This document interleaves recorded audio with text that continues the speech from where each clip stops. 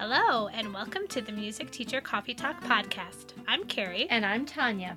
We are both elementary music teachers who love to talk shop, preferably over a steaming cup of coffee. This is episode number 17. Today we're launching our first installment of our summer book club. We've been reading chapters 1 through 3 of World Music Pedagogy, Volume 2 by Amy Beagle and Christopher Roberts. We'll also share some highs and lows from our summer break, and in our CODA section, we'll give some specific recommendations for our favorite things in and out of the music room. So grab your beverage of choice and let's get started.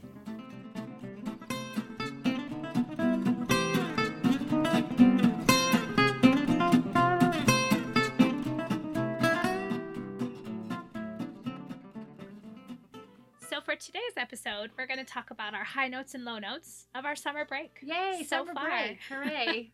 So we're going to talk about some good things and maybe not so good things. So this is not always, it's not specific to the music room at Obviously, because we're not in the music room. all. No. So what you got going on, Tanya? Well, my family and I will be departing for Austria and Germany. Yay! In just a few days here. So my big high is just getting ready and planning for that. It's been very exciting just figuring out like when we're going to go to which cities and all of these things. But I do have a little low connected to that as well. Okay. That specifically I've been looking at podcasts about traveling to these different cities, and we're going to Salzburg. Mm-hmm. I primarily want to go to Salzburg, because it's Salzburg and place of Mozart's birth, but also like the Sound of Music setting and all of that, but all of the music connections, right? Yeah. So a lot of this trip, we're also going to Vienna, and I want to do a lot of composers seeing things there as well. Uh-huh. And so while I was looking for these podcasts and downloading a few of them and people talking about, sites to see and expert advice, on more than one podcast, when asked, okay, well, what would you leave out of seeing Salzburg? Mm-hmm. A couple of people say, well, I know everybody loves the Mozart stuff, but if you're not into classical music, it's just not worth seeing. Oh. And that's like heartbreaking to me to hear is. more than one person say, oh, don't bother with the classical music composer stuff. That's very sad. It makes me sad. But whatever, I'm going, I'm doing it. Well, yeah. Yeah. It's your And the jam. kids are going and my husband, and they will do it. That's Yeah. awesome. So it's actually one really big high. I can't complain too much, just that Yeah. the I'm so excited perception for you. that composer stuff is boring. You're going to have lots of good Instagram pictures, aren't you? Oh, yeah. Yay. Yay. Love it. So what about you? What? Well, has been going on? we're doing lots of like mini trips this summer. Like Monday, we're going to go on a little camping trip to Dinosaur National Monument or Woohoo. Park, whatever you call it, which is like between Colorado and Utah on the border. So it's like a 6-hour drive. So, that's substantial Oh, with yeah. 2 kids in a car. Mhm. We're going to like tent camp and do the whole thing. So that's exciting. We started off summer on a little weekend trip in Chicago. My Very cousin fun. got married, so we got to hang out in Chicago for the weekend. So that was a high note so far. My low note, I did a little picture on Facebook of my low note today. My newish home that we moved to in the beginning of March Yes. is, set up in the foothills. And so I'm discovering wildlife. And so Which can be very fun. yeah, we've seen some rabbits, lots of rabbits and some deer. And today there was a giant snake in my backyard. Oh, yeah. And it was right when I went outside. I was so sad. It was like, 10 in the morning and it was still nice and cool outside. And I thought, I'm going to go read my World Music Pedagogy outside on the patio. And I heard this crazy rustling behind the fence. And it was a snake attacking a rabbit. Oh my God. And from our extensive research, 5 minutes on our phone, That's all it takes. we believe that it's a gopher snake, which is not venomous. At least that's what we're telling ourselves. Does it matter though when you see the snake? Oh no, it was so scary. It was freaking me out. But Was there screaming? no. Did the kids see it? Yes, but they were inside the house when they saw it. Okay. And once we told them it's not poisonous and not a rattlesnake, they were kind of like, okay. My daughter was very concerned for the bunny, but the Aw. bunny we believe got away because it has to choke the bunny, and I think the bunny was faster. Well, you just keep telling her that. But The bunny yeah, got our away. brush with wildlife today was my summertime low note. And now I feel like every time I'm in the yard, I'm going to be like looking around for the snake. Maybe that's So- okay. Well, it's good to be aware, but I don't want to be afraid. Well, this is true. Yeah, yeah. I want to be able to sit out and have a fire and s'mores and not be Mhm. afraid of snakes. But little barbecued rattlesnake. Too. Yeah. Or, you know. Well, that was Gopher one snake. funny thing my son said when it was going after the rabbit. He's like, "We're having rabbit stew tonight." Oh. And I was like, I don't know how to make rabbit stew, nor would I if I found a poor dead rabbit. But it was very, very interesting reaction. Yeah, that is very interesting. I think my son would provoke it, and my daughter would. Well, actually, they'd both probably try to provoke it. Yeah. They'd probably go after it. No, it was just a big snake. It was like 5 feet long. Yeah. So we looked at it. We were inside the house. My husband was trying to get the Was he poking at it? He wasn't poking at it, but he just wanted to know, like, make sure it wasn't a rattlesnake, which, get close to it to make sure. Oh it was my his way of doing that. Not so smart. But I think I'd stand back and like take pictures and enlarge them. that's exactly what I did. So that my little picture on Facebook is a very enlarged picture of the snake. I went outside to take the picture, but barely. And then I went outside later and I was like not feeling it. So I went back inside again. I spent a lot of time inside today, but I'll get over it tomorrow. Yeah.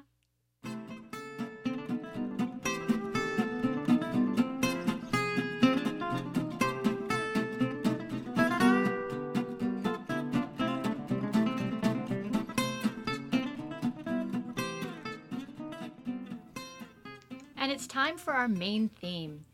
And today's topic, of course, is the beginning of our fantastic Summer Book Club 2018, where we are reading World Music Pedagogy Volume 2.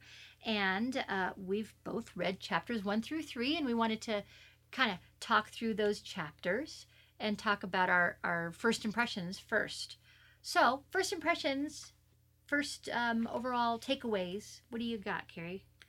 Well, I'm really enjoying it so far. Yeah. I'll just start off by saying that, like, really thoroughly enjoying it. It's a nice, easy read. Like, I'm not feeling too overwhelmed by it.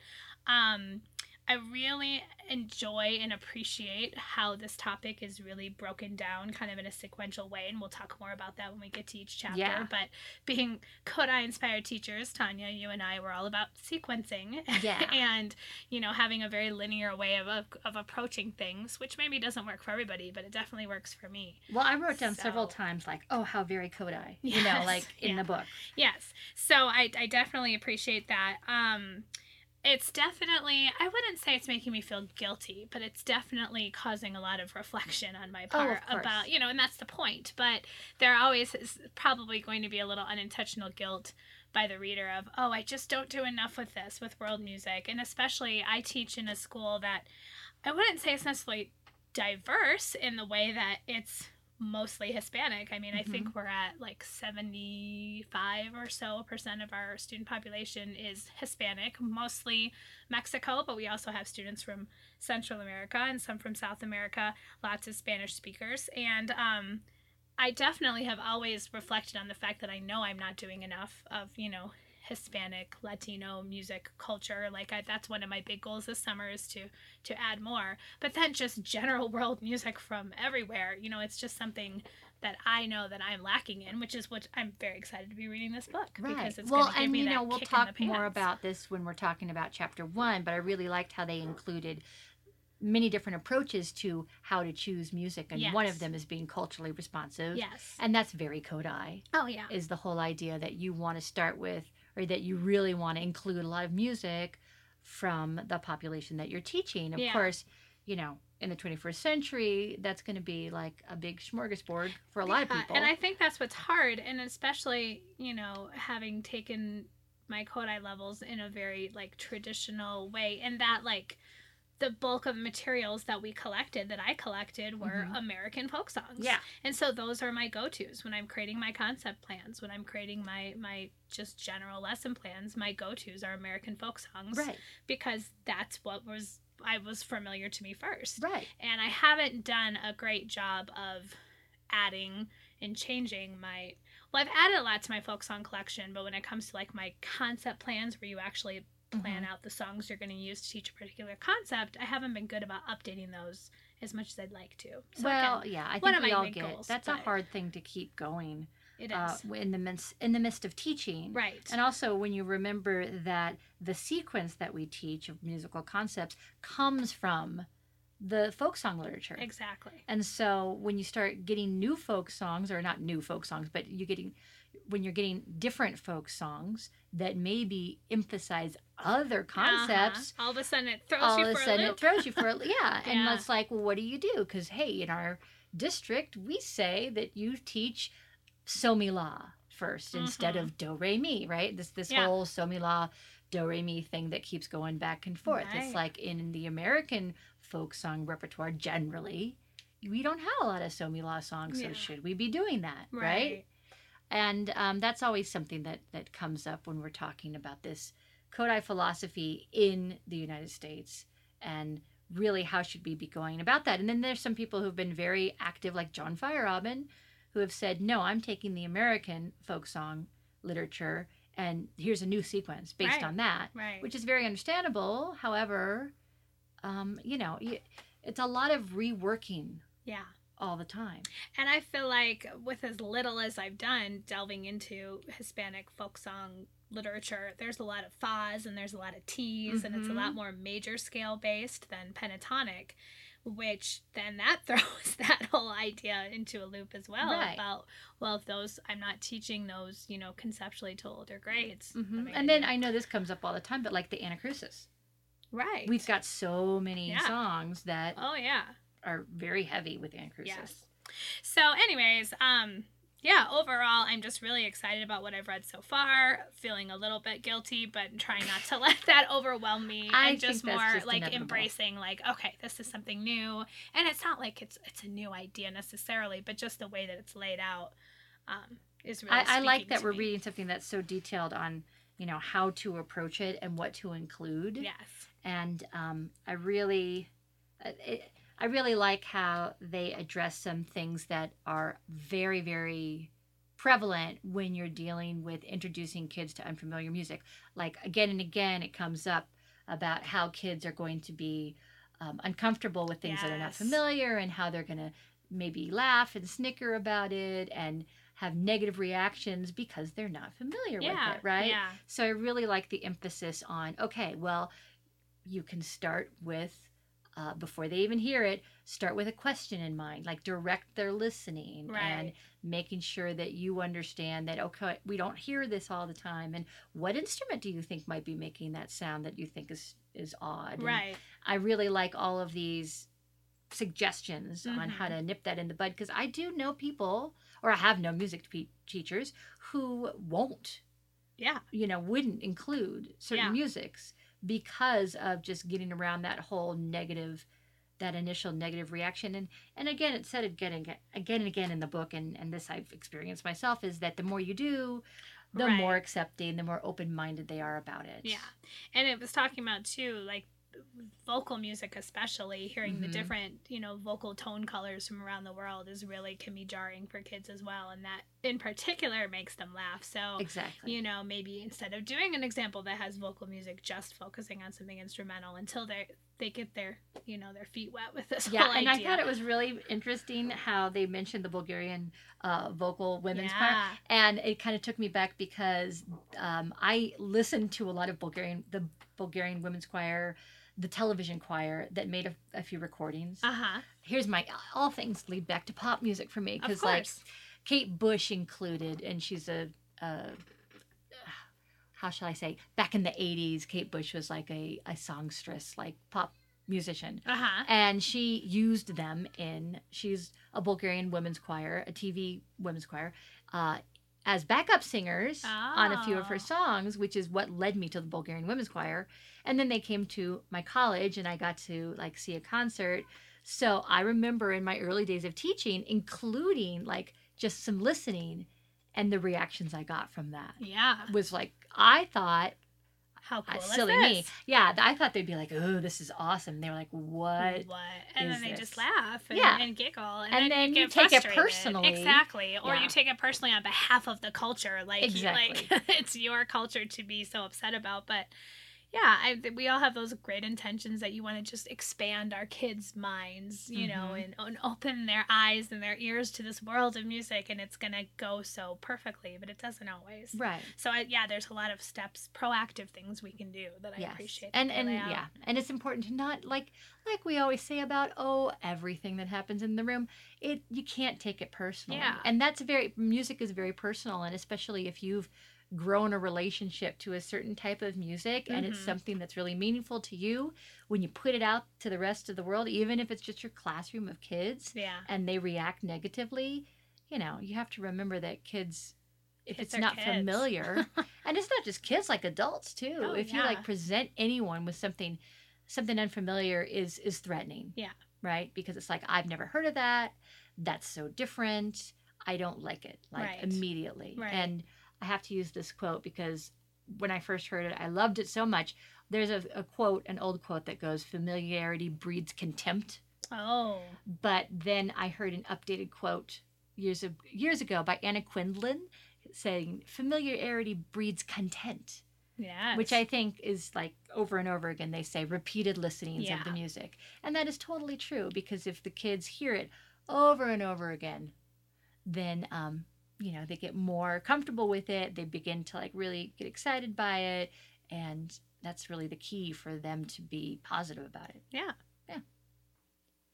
So we'd like to break it down a little bit, chapter by chapter. Yes. Just kind of talk about the brief gist of each chapter and a couple things that stuck out to us. Even though, especially the first chapter is so very dense, we just can't. It is. And really the first chapter just kind of gives an overview for the reader of what to expect throughout the book, how it's going to be broken down. Talks about the 5 dimensions or phases of world music pedagogy: attentive listening, engaged listening, and active listening, creating world music, and integrating world music. And it also connects to culture responsive teaching. Yes. That's one route that you can go when choosing musics. Yeah. And I think both of us really gravitated towards the section of this chapter that talked about integrating this idea into existing philosophies such as Orff and Kodai. And I thought that was great that they, right up front, discussed that. Yeah. Got that out of the way. Yeah. And it's interesting because Carrie and I are looking through our books, and we were both highlighting stuff, and we both highlighted like almost the exact same thing. Of course we did. Yeah. So, Carrie, you want to read this bit? Sure. You should read it because I love it. Yeah. So on page 14, the quote that we both highlighted in reference to Kodai and integrating, world music into a traditional Kodai curriculum or sequence. The book says, "Were he alive today, many believe that Kodai's view of best music, quote unquote, would include the wide variety of musical traditions that can be found within each country as well as throughout the world." Yes, and this is something, as a Kodai Level 1 pedagogy teacher, that comes up every summer during levels, is that, adult students will ask, well, why are we regulating ourselves to, the music of the mother tongue? Isn't that very, it's not very inclusive of the world? And I always say, okay, Kodai was not alive in the 21st century. He was not alive to see the big globalization of our world. And were he alive today, I don't say it as eloquently as it's said here, but that if Kodai was alive today, he would surely recognize that we have so much more contributing to what we think of as our mother tongue. Right. Well, and so much of what Kodai was reacting to is what was happening specifically in Hungary, which was just the lack of knowledge of Hungarian folk Kodai music. was a big nationalist, and he knew how important it was for Hungarian children, Hungarian citizens to know Hungarian songs. Right. But Kodai also, even towards the end of his life, he came to America and recognized that America is and still is this melting pot, society.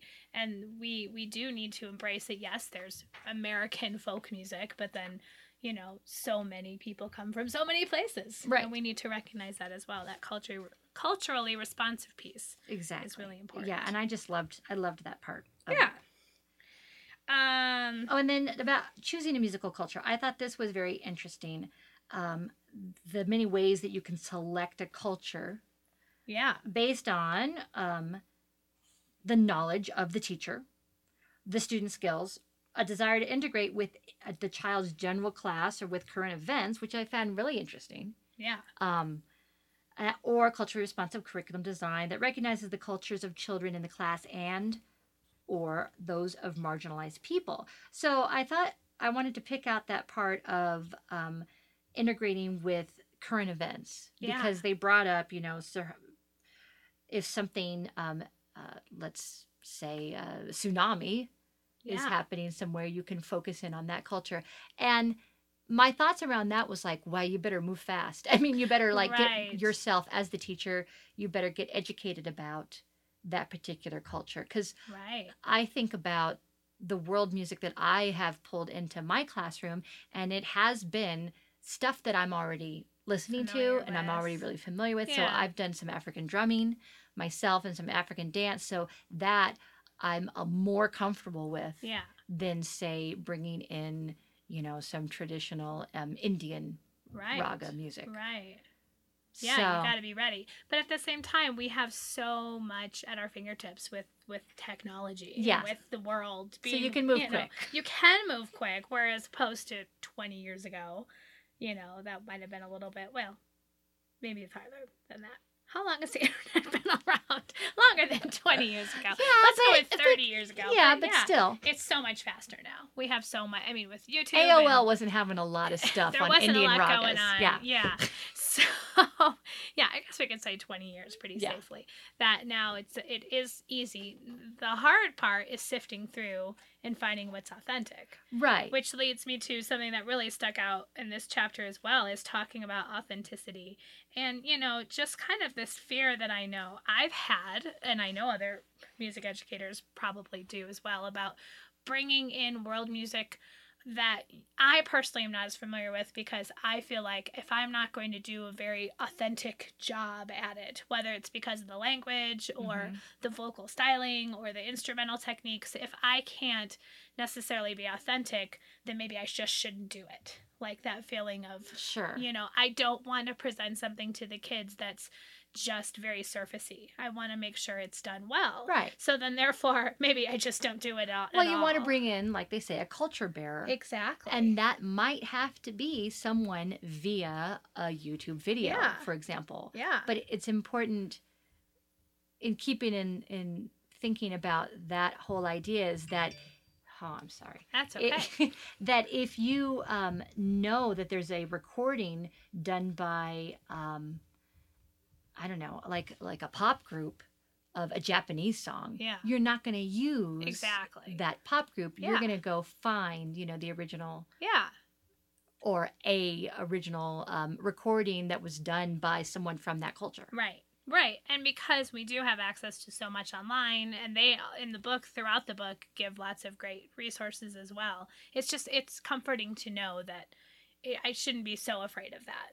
As maybe I might have been in the past. Another thing as elementary music teachers, you have to be careful because there is a bunch of stuff out there that is not authentic. And I don't know if I should name drop, but I'm going to do it anyway. I might be in trouble here. But, okay, I think about the Rhythmically Moving series. Yeah. All right. So we have all of these great folk dances and movement things with, and I'm sure you're familiar with the Rhythmically Moving. They used to be the blue record covers with the red numbers. What does it go to, like 13 or 14 volumes? Something like that. Anyway, and they're a wonderful resource. However, all the music is pretty homogenized. Yeah, it is. So, like, if you want to do pata pata, right? Are you going to use the recording that, frankly, sounds like elevator music? It does. Right? Yeah. Are you going to use the real South African pata pata recorded by, Miriam, oh my gosh, I can't remember her last name. I'll put a link. In the show notes. But, so, this is It takes a little extra digging. Right. But it's we need to. That's our job. Exactly. So you want to avoid using, the Muzak version of whatever it is and try to hunt down. And so I will say, in light of that, like Sana Longden, her dance material, she really does have the authentic recordings of whatever dance it is. And you can hear the record pops on there too, which is kind of fun. But yeah, that's an important thing. But whenever possible, if you have a real live person who Oh, could come yeah. in, but that's another thing that makes me feel a little stressed and guilty. Is that like, oh my gosh, what opportunities have I missed as far as like Yes. bringing people in, Yes. and how much more time and energy is it going to take for me to try to do that? But Yeah. I mean, it's worth doing. I had a family at the school I taught at previously, and I was doing a little unit and program on Native American music, and we Hmm. did a little program, and we had some folk tales that the children acted out. Well, one of my kiddos, his family is very much involved in their culture, their Native American culture, and I feel horrible that I don't remember what tribe at this time. But I talked to the mom and I said, "Look, I want to make sure I'm doing something that's appropriate and that's authentic." And so she came in and met with me, and I kind of went over some of the songs, and I was honest with her that, like, for example, the kids are going to be singing the canoe song, Hmm. my battles can't And that's a break. composed song. And I tell the children that, and I told her that I was very clear with the children that, this is a composed song, but it's composed in the style of Native American traditional music, and here's why. And she was like, "Oh no, I think that's great." And obviously this is just one person's opinion. She can't Hmm. speak on behalf of the entire Native American culture. Sure. But what she did do at the beginning of the program was she sang and played drums as the students came in during the program. So I was really excited to have that culture bearer piece. Yeah. And the kids loved it, and the audience loved it, and it was really special for that family. And I thought, I got to do more of this. Yeah. But it does take time. Yes. Yeah, I had a dad come in who is very involved in piping. He's a bagpiper, and he Yeah. does he's not 100%, you know, Scottish or Irish, but he's grown up with it, and he has some heritage, and he came in and did a couple of assemblies and played for the kids. But I didn't have the kids involved. I mean, beyond being passive listeners, right? Right. And that's something, maybe an opportunity. Actually, we tried to get a after school piping group started because Yeah. he was willing to come in and teach, which was a fantastic thing. And he even had some beginning pipe sets that he was going to cool. have us use. And I couldn't get kids in. Yeah. And so I wonder, was that my lack of exposing them to that so that they could get excited about it? Or I'm not Who sure where the knows? breakdown is, because it's often hard to tell Yeah. why kids won't go for something where Right. initially, because they had a very positive reaction to it. Yeah. Yeah, That's interesting. yeah, it is. So yeah, chapter 1 just basically breaks down, what the rest of the book's going to be, gives an introduction to, how to go about this whole approach to world music pedagogy. Right. I'm also looking at the part, and I couldn't agree more with the authenticity of transmission. Yeah. And when I've done any kind of African drumming type stuff with kids, and of course I am not a culture bearer, I've just had some experiences with that. But when I've done that kind of thing with kids, I don't write it out for them. Right. Right. So I use the oral method that I was taught. Yeah. And I think that's really important for the kids to know and understand that much of the music that is transmitted all over the world is not read and written down, or not in the way that we're not in that Western notation way. Right. So I really appreciated that, because I have seen from time to time sample lessons where people will write out these really excruciating rhythms, Yeah. excruciating to read. Right. And it kind of defeats the purpose of playing a rhythm from Ghana, for example. It does. You need to feel it, you need to experience it, you need to... Which then, of course, creates a whole conundrum for those of us who are, Kodály-inspired educators, and music literacy is such an important piece of what we do. And we can talk about this later, too, about the time, finding the time to do these things, because they are so important. Mhm. But there are so many things that are so important. So, if we want our students to be musically literate, and we're spending a lot of our lesson time doing that, how do we also bring in all those opportunities for just things to be done orally? Right. Well, and this kind of does challenge what is music literacy, right? Because most Kodály-inspired teachers would say that to be musically literate, one must be able to, and I'm quoting Fire Robin here, I know, sing tunes, notate tunes, read tunes, improvise tunes, compose tunes.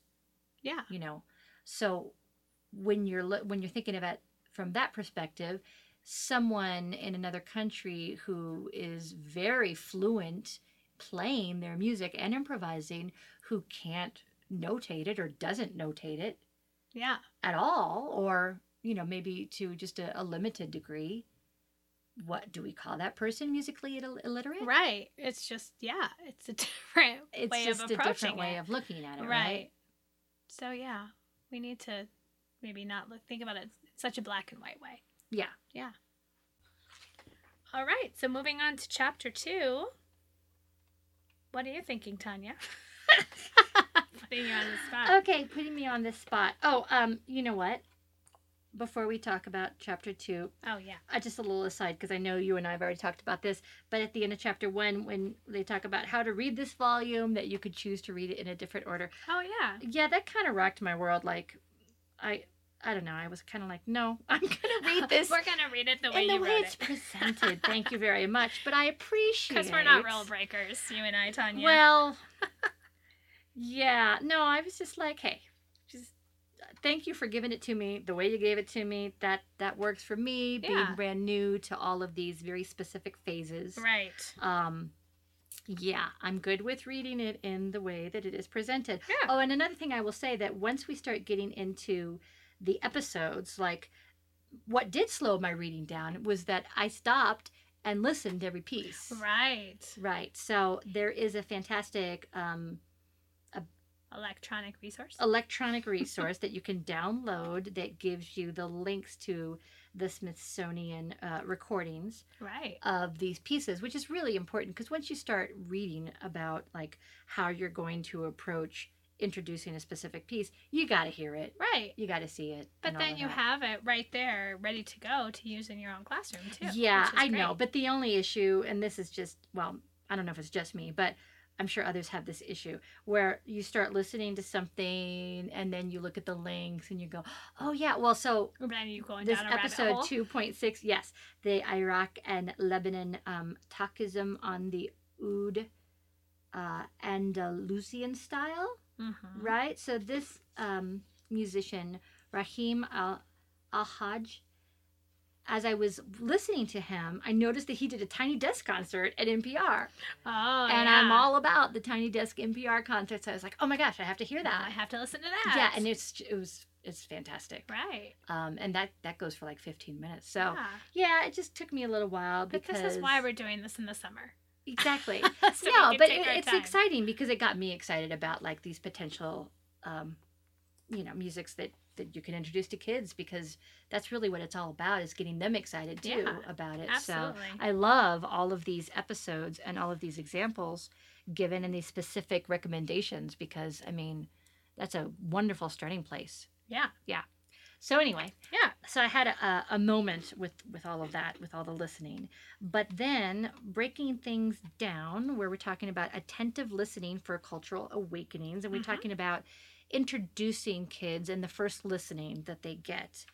And I really appreciated how to direct kids' learning. And we kind of touched on that before. And using questions to guide them. Anyway, some just great suggestions on how to focus their listening and how to make sure that they have a positive experience, and how you want to take into consideration the tempo of the piece, that kids are going to be more interested in things that are more fast tempoed. And although kids are really they find vocals appealing, that's not necessarily where you want to start with. Right. Yeah.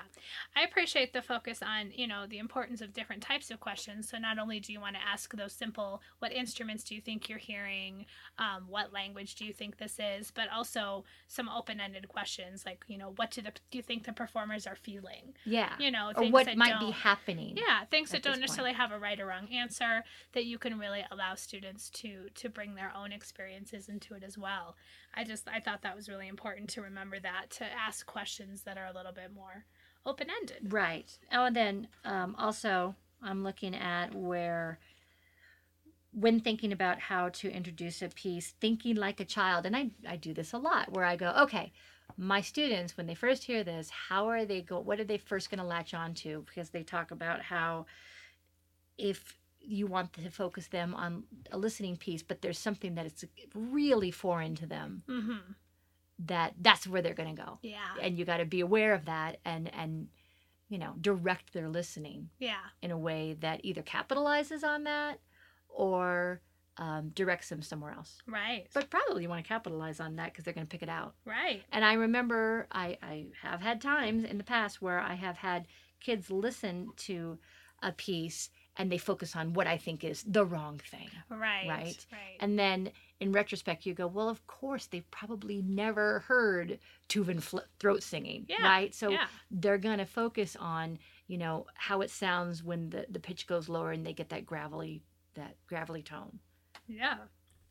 Something that I found comforting in this chapter, because it all comes back when I was reading this, like I've said, like finding the time to do all this wonderful work. And it's talked about when you're doing this phase of the attentive listening, that the excerpts should last between 30 to 60 seconds. Ah, yeah. And I thought, is that long enough? But at the same time, if you listen to a little snippet, ask a question, talk about it, listen to it again, they're talking about listening to shorter snippets, but listening to them a repeated amount of times. Right. And I think that part is really important. And that gave me some comfort as far as, it makes it more doable. Yeah, I read that and I thought, okay, well, that makes things easier. But it also kind of freaked me out because I always want to hear more. Yeah. But that's me. Well, and I think you do when we get to the next phases of this, where the students are actually participating along with. Oh, Tanya's getting a phone call. Oh, my goodness. When you are listening to the music and actually doing some active participation along with it, of course, then you're going to be playing it longer because the kids are going to be doing stuff. Right. But just in this introductory, just getting them to hear it, it was just a good reminder that, even for older students, to not go on too long. Right. And I've not done this like in that short of a snippet. Yeah. Like 30 seconds. And I'm wondering if after the kids have heard it like 5 or 6 times, I'm wondering if they get antsy and they ask to hear more. I bet they would. I mean, and maybe some pieces more than others. Again, it probably depends on, are you choosing repertoire that's really resonating with them, that has the quick tempo, has, the interesting things that kind of perk up in their ears, or, yeah. And it's going to be different for some kids are going to like it and some kids aren't in that way. But right. It'll be interesting to see. But familiarity breeds content, so you just keep on listening and giving them more things to listen for. Yeah. Okay. So then... Okay, visual responses. Yes. Oh, and I loved that. Being Kodály, I loved all the responses that you can collect, and I really liked this whole touching on oral responding to it and visually responding to it with kids, and kinesthetic responses. That was, again, where I wrote in the margins, like, so Kodály. So very Kodály. Yes. Yeah, to make sure that you're not just doing things in the one way all the time, and not just doing things in the way that's most comfortable to you as a teacher. You need to make sure that you're allowing your students to respond in different learning modalities. Exactly. And also responding not just with a group conversation, but that whole think, pair, and share. Right. And having kids discuss that. But then they talk about the pitfalls of that because they might have trouble. It's funny because when I read this, I did some PD just this past Monday, which is like, 3 days ago? And we were doing a think, pair, share activity. And I had trouble. I was talking to this other teacher, and he's new to the district, and I had trouble like breaking away from the conversation because we had started talking more and more about the subject at hand, and it was like, oh my gosh, we're not done yet. Can we have more time? Yeah, I mean, we couldn't. Yeah. But or I've been in the situation with adults where you're doing the think, pair, share in a professional development, and you totally get off topic and you start talking about, oh, I had the best salad for lunch the other day, and then it's just so easy to know, like, the kids are going to do that too. Well, so you do have to that be might be a sign of a bad PD, though. That's true. Yeah. Like, I I'm won't not going to tell say you anything about that, about but I'll that. tell you about my salad. No, but I think we see that, at least I've seen that with my kids, is that maybe if I give them too much time or something, they start to talk about other things. So you just have to monitor it. That's all. Right. I understand. Yeah. Yeah. So, oh, and then there's some specific episodes and some specific pieces. I listened to the didgeridoo piece, and the trouble is, it's such a short amount of time that you hear on the links. Yeah. That I'm like, how long was that? Was it even 30 seconds that we hear? I didn't listen to that one yet, so I'm not sure. Yeah. Not that didgeridoo. I need repeated listenings because that's not something that always like compels me to want to hear more. Right. And that's a personal preference then thing. There you go. That kind of I answers the question of what listenings. The kids will do too, right? Exactly. Yeah, and it again talks about, the normal reaction of kids that, if they are going to giggle or laugh, I highlighted this. If children laugh at an excerpt, one approach could be to acknowledge that the music is different and then ask them to articulate the musical reasons that the music sounded funny to them. Oh my gosh, I highlighted the exact well, same because thing. that is so important. And I think it will curb, because let's be honest, we will have some kids who will just snicker just for the sake of snickering too. I mean, there are kids who, I get the concept that it's not familiar to them and so they're going to giggle, but there's also kids who snicker at everything, because they're just kids who struggle with showing respect in general, right? Yeah. So I'm thinking of those kids that if I can say to them, okay, well, tell me specifically what in the music are you finding funny, or what's different, or, I think that will curb some of that, because they're going to realize, oh, I have to actually articulate what it is that I'm feeling. I'm thinking for older students especially, that might curb some of that. Yeah. Well, and then I also highlighted recognizing that the resistance is natural can be an essential part of the process of leading them towards acceptance of something unfamiliar. Yeah. And so I thought along those lines, how it was brought up earlier, that you want to think from the child's point of view. I think it might be an interesting experiment to kind of play, short. I mean, this would be a very short activity, but like, let's listen to something that is a big hit right now on our radio. And I want you to listen as though you are not like an American citizen. Right. From this, like, think about, I don't know if they could even do that though. It would be really hard. I think it would be hard for adults to do that, because that's the whole point of music and our culture, is that it's so ingrained in us from an early age that, and we listen to a lot of, what we heard growing up as kids. Sure. But isn't that one of the things that we're working towards, is acceptance of other cultures? Yeah. Yeah. Absolutely. And understanding from another person's point of view. Yeah. So, yeah, that would be just an interesting thing to try with the kids. But you're right. It'd probably be a really big stretch. It would be hard. Yeah. But interesting. So, shall we move on to chapter 3? I mean, there's so much, but... Yeah, there is so much. We also want people to make sure... We want you to read the book. We don't want to give it all away. So, chapter 3 is, I think, where I started to get the most excited, because this is where the students are actually participating. Participatory musicking, which I just love that term, musicking. It's such a lovely thing. So, this is where, we switch from the mode of the students just listening and, listening for very specific things, but now they're actually doing something along with the music. And it's broken down into 2 different phases. So you have active participation, where they are listening and doing something at the same time. So they're doing something along with the recording. Versus inactive listening, where this is where you turn the recording off and the kids take over, and they're actually sometimes they're performing with the recording, right? It goes back and forth, and that must be a very challenging stage to get to, depending on the music. Yeah, where all of a sudden I went, oh my gosh, I can't imagine necessarily taking it to that level yet, but I see where if you do these activities a lot and kids become more familiar with it, it's possible. And I suppose I have to a point. I mean, in a performance kind of way, if we've learned a specific folk song from any culture, and then now the students are performing it on their own, it's the same kind of idea. Yeah, it takes a lot of work to get there, though. It does. That's the time piece that makes me a little bit how do you work that in? Yeah. I mean, and that's something we're going to keep saying over and over again. Right. It's like, how do you work it in? Well, and to the level of authenticity that you want. Right. That's the thing. And it talks a lot about the students being reflective of that they perform something and then you go back and you listen to the original recording and say, okay, did we do this correctly? What about our pronunciation? What about our rhythmic accuracy, or whatever it is you want them to focus on? And you have them really self-assess how authentic they were. And I think that's a really cool step. But wow, that's going to take a very discriminatory ear. I can't say that word. Discriminatory? Thank you.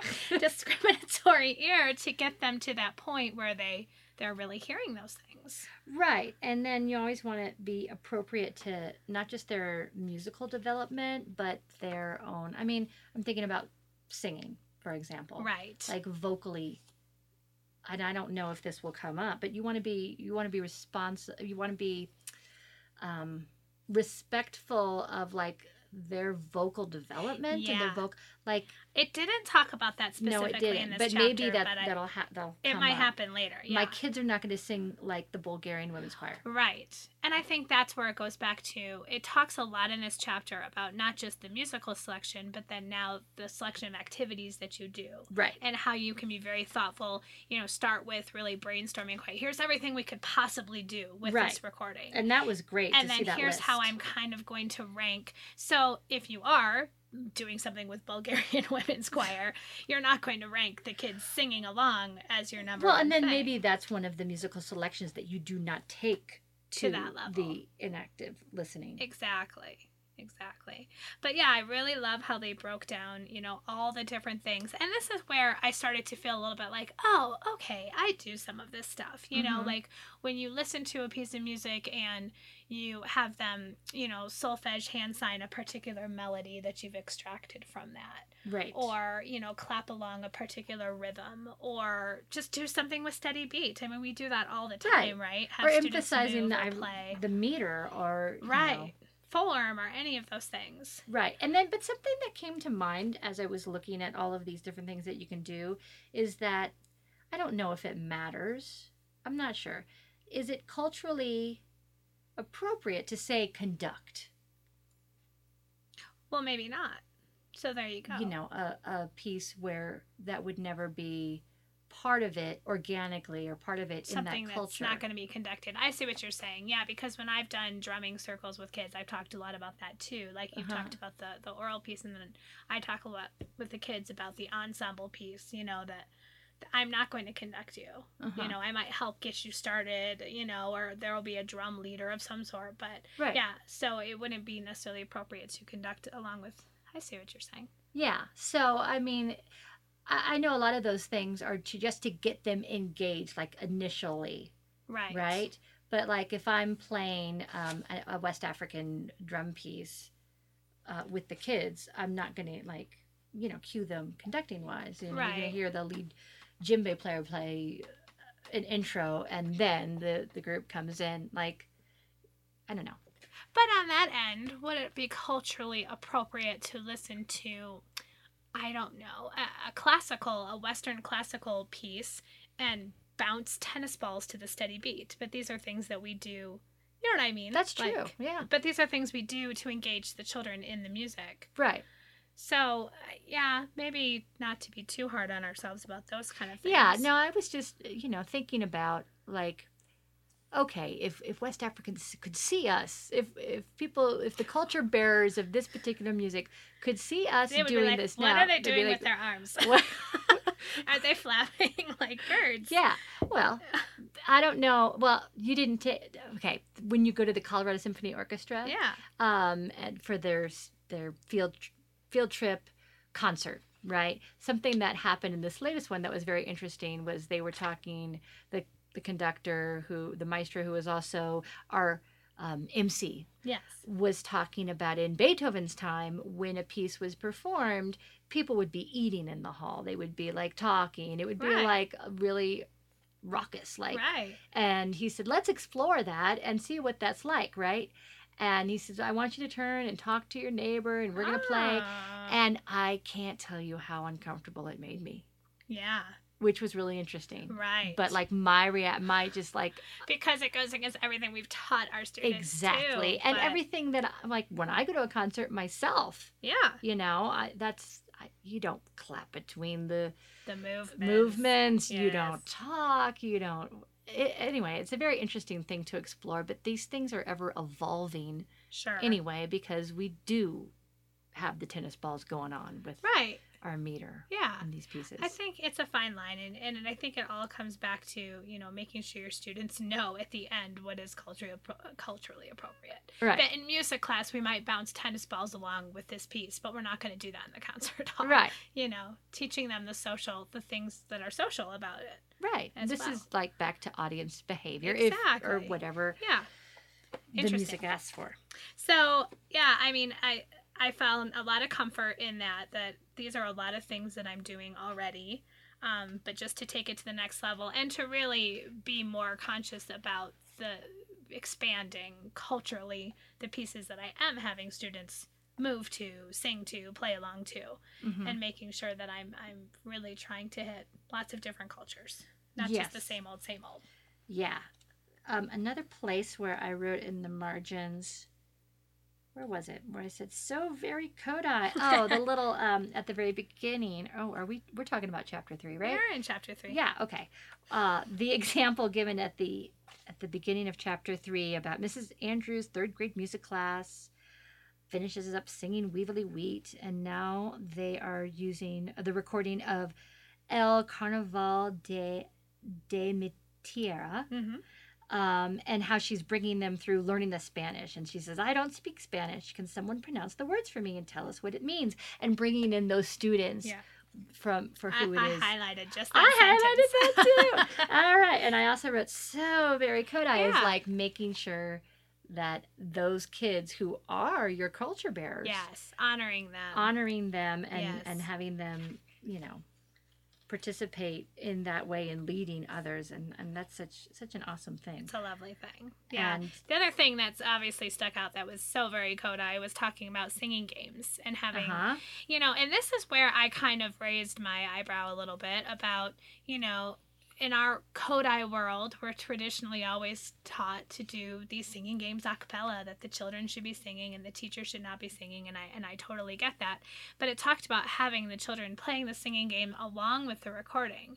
And I thought that's a very different approach, but I also see the value in that if it's, you know, of a different culture and you want them to be hearing it along with doing it. It's that combination of I want them to be hearing the authentic instruments if it's accompanied, or I want them to be hearing the authentic singing voices, and especially if it's a language issue, because that can be challenging. Oh yeah. But I thought, you know, maybe we do in that way need to give ourselves a break, us in the Kodai world who, you know, are always hounding the a cappella, you know, kids alone singing and playing the game and not accompanying them, and you know, this, especially in this approach, it totally makes sense. Yeah, and there's been a few times where I have brought in a recording for a singing game. I'm thinking specifically of the Amadons.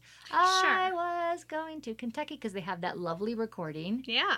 Well, on Alabama Gal, I do that very often with the recording as well. Exactly, because you've got to hear all of the instrumentation. Yeah. So that, I can totally jive with that. I appreciated that.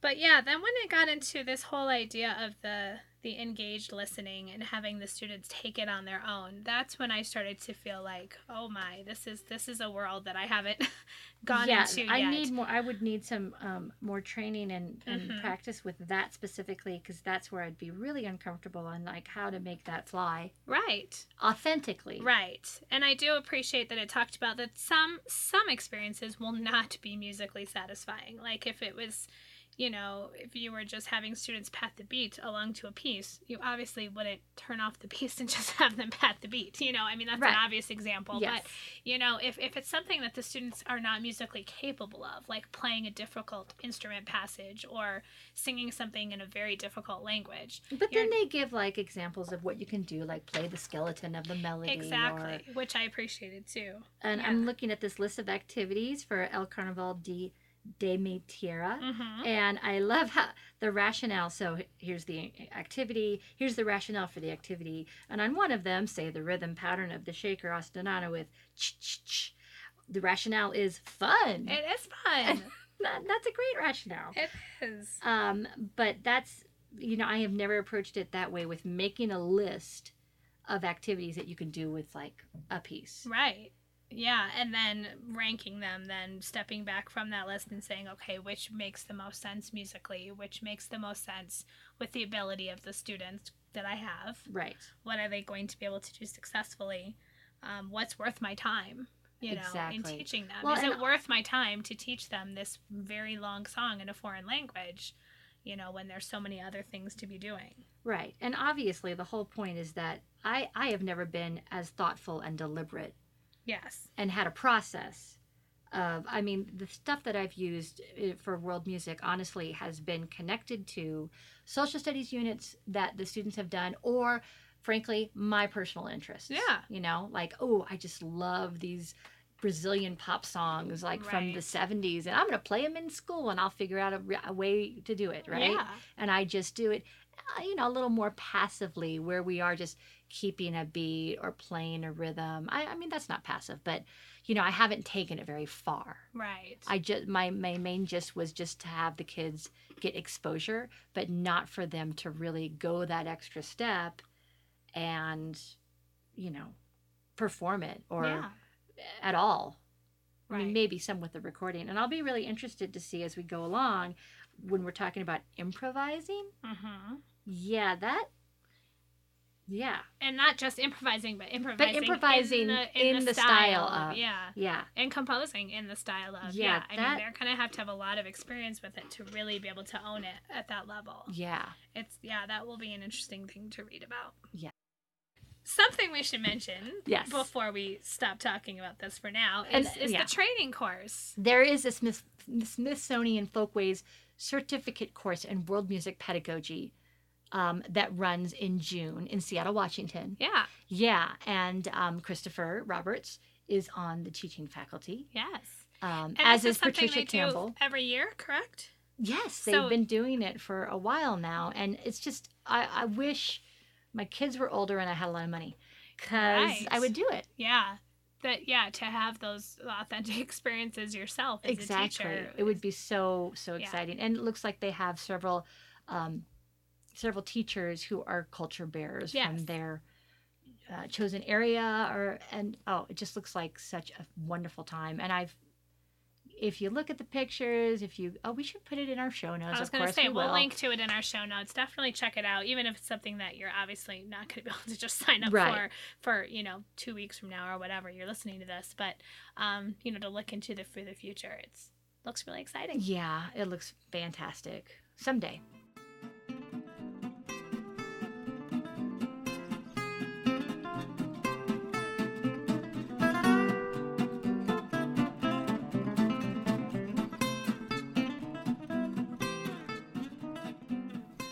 And now we've come to our CODA section, where we will talk about something we've been enjoying in or out of the classroom. And since we're out of the classroom, I'm assuming this is all going to be like fun. Fun stuff. Fun stuff. Yeah. Exactly. So, do you want to tell me about yours? Sure. Well, I'm going to do something a little different, because it's not something I've been enjoying. It's something I'm going to be enjoying. I haven't listened to it yet, but I'm really excited that there has been a new episode of Wait, Wait, Don't Tell Me, the NPR news quiz. Yes, which is podcast. Well, it's so much in fun. Podcast form as well as the show. But anyways, there's a Wait, Wait, Don't Tell Me Junior episode that has just come out, and I'm so excited because my son enjoys listening to I know. Wait, Wait, Mine Don't does Tell too. Me, and I know he doesn't even understand half of the things, but he laughs, and some of the things he does truly get. Some of it's slightly not always appropriate. Yeah. I mean, it's just it's a little above him. He's 9, so when I told him there's a Wait, Wait, Don't Tell Me Junior, he got so excited, and they just released it just this week on Saturday, and their special guest is Neil Patrick Harris, who I just adore. Oh my, yes. Yes, so it's like all the things that I love put together. So I haven't listened to it yet, so I'm putting a lot of stock in this being good, that I'm recommending it before I've even listened to it. But Awesome. how could it be bad? Exactly. My kids love Neil Patrick Harris. Yeah. I mean, everyone does. Right. Yeah. Yeah, so I'm just really excited to listen to it with my son. He's going to love it. And Yay. so will I hope. Okay. All right, how about you, Tanya? Okay. Bear with me. I will not get rambly, I swear. Okay. So we're going to Germany. Yes. And one of the things I was telling my husband today, like we'll be in Berlin for a number of days. And I don't know. I mean, we are definitely going to be seeing, the World War II memorial. We are definitely going to be seeing where the wall was. And I said, okay, beyond that, I told my husband, I don't really care. Like if you have things that you really want us to see, I'm going to go for anything that you want to do, but I have to go on the David Bowie walking tour. Oh, I didn't know there was one. Oh yeah, David Oh. Bowie spent a few years Okay. in Berlin. Well, yeah. Okay. As did Iggy Pop. Right. David Bowie recorded like 3 albums there. Okay. Yeah. Well, I didn't know that like the such Berlin a tour trilogy would exist, but interesting. Yeah, there's like a walking tour Okay. of like places that David Bowie, like where he had an apartment and where he recorded. And Yeah. So I know, color me geeky, but but my recommendation is not David Bowie. Exactly. It's actually Glenn Hansard. So when David Bowie died a couple of years ago, it hit me really hard. I know it hit a lot of people really hard, but one thing that popped up as a result is Glenn Hansard, who is this Irish rock and roller, well known in Ireland. He was in the movie The Commitments. He wrote the musical once. Well, he wrote the movie. Right. It was originally a movie, then it became a Broadway show. Yeah.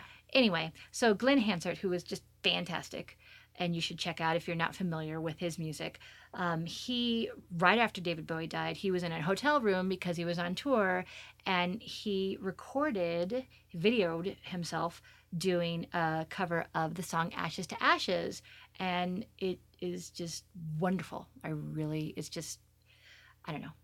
It's very nice. Yeah. Yeah, so I'm going to put a link to that because I just love like it. So I was watching it again. I had I had many repeated viewings 2 years ago when it first came out, and then with all of this Germany stuff that we've been mired in, I was kind of reacquainted with this whole Glenn Hansard doing David Bowie, and he did a lot of David Bowie covers as a result later on, and there was this whole concert, but you can get into that if you're wanting to go down that wormhole. But anyway, this 4-minute Ashes to Ashes cover that he did just in his hotel room with his acoustic guitar is just a beautiful thing to behold.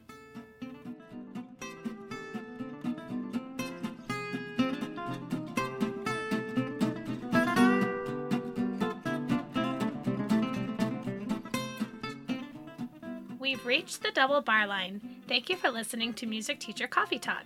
Our show notes can be found at Teaching Music, Tanya's Kodai Aspiring blog. You can connect with us on Facebook and Instagram. Just look for Music Teacher Coffee Talk.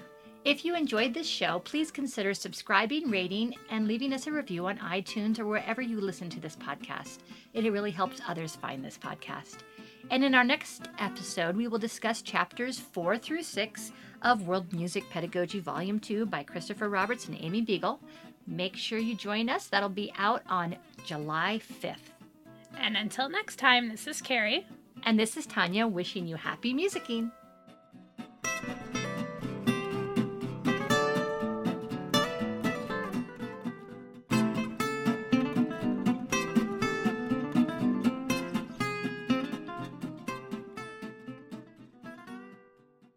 Okay, here I am talking about this, and then I'm thinking about like the Chic and the Kool and the Gang recorder pieces. Right. So you've used pop music I have. that you like. Exactly. But that's okay. Because I have fantastic taste. You do, Tanya. And your students would agree with you.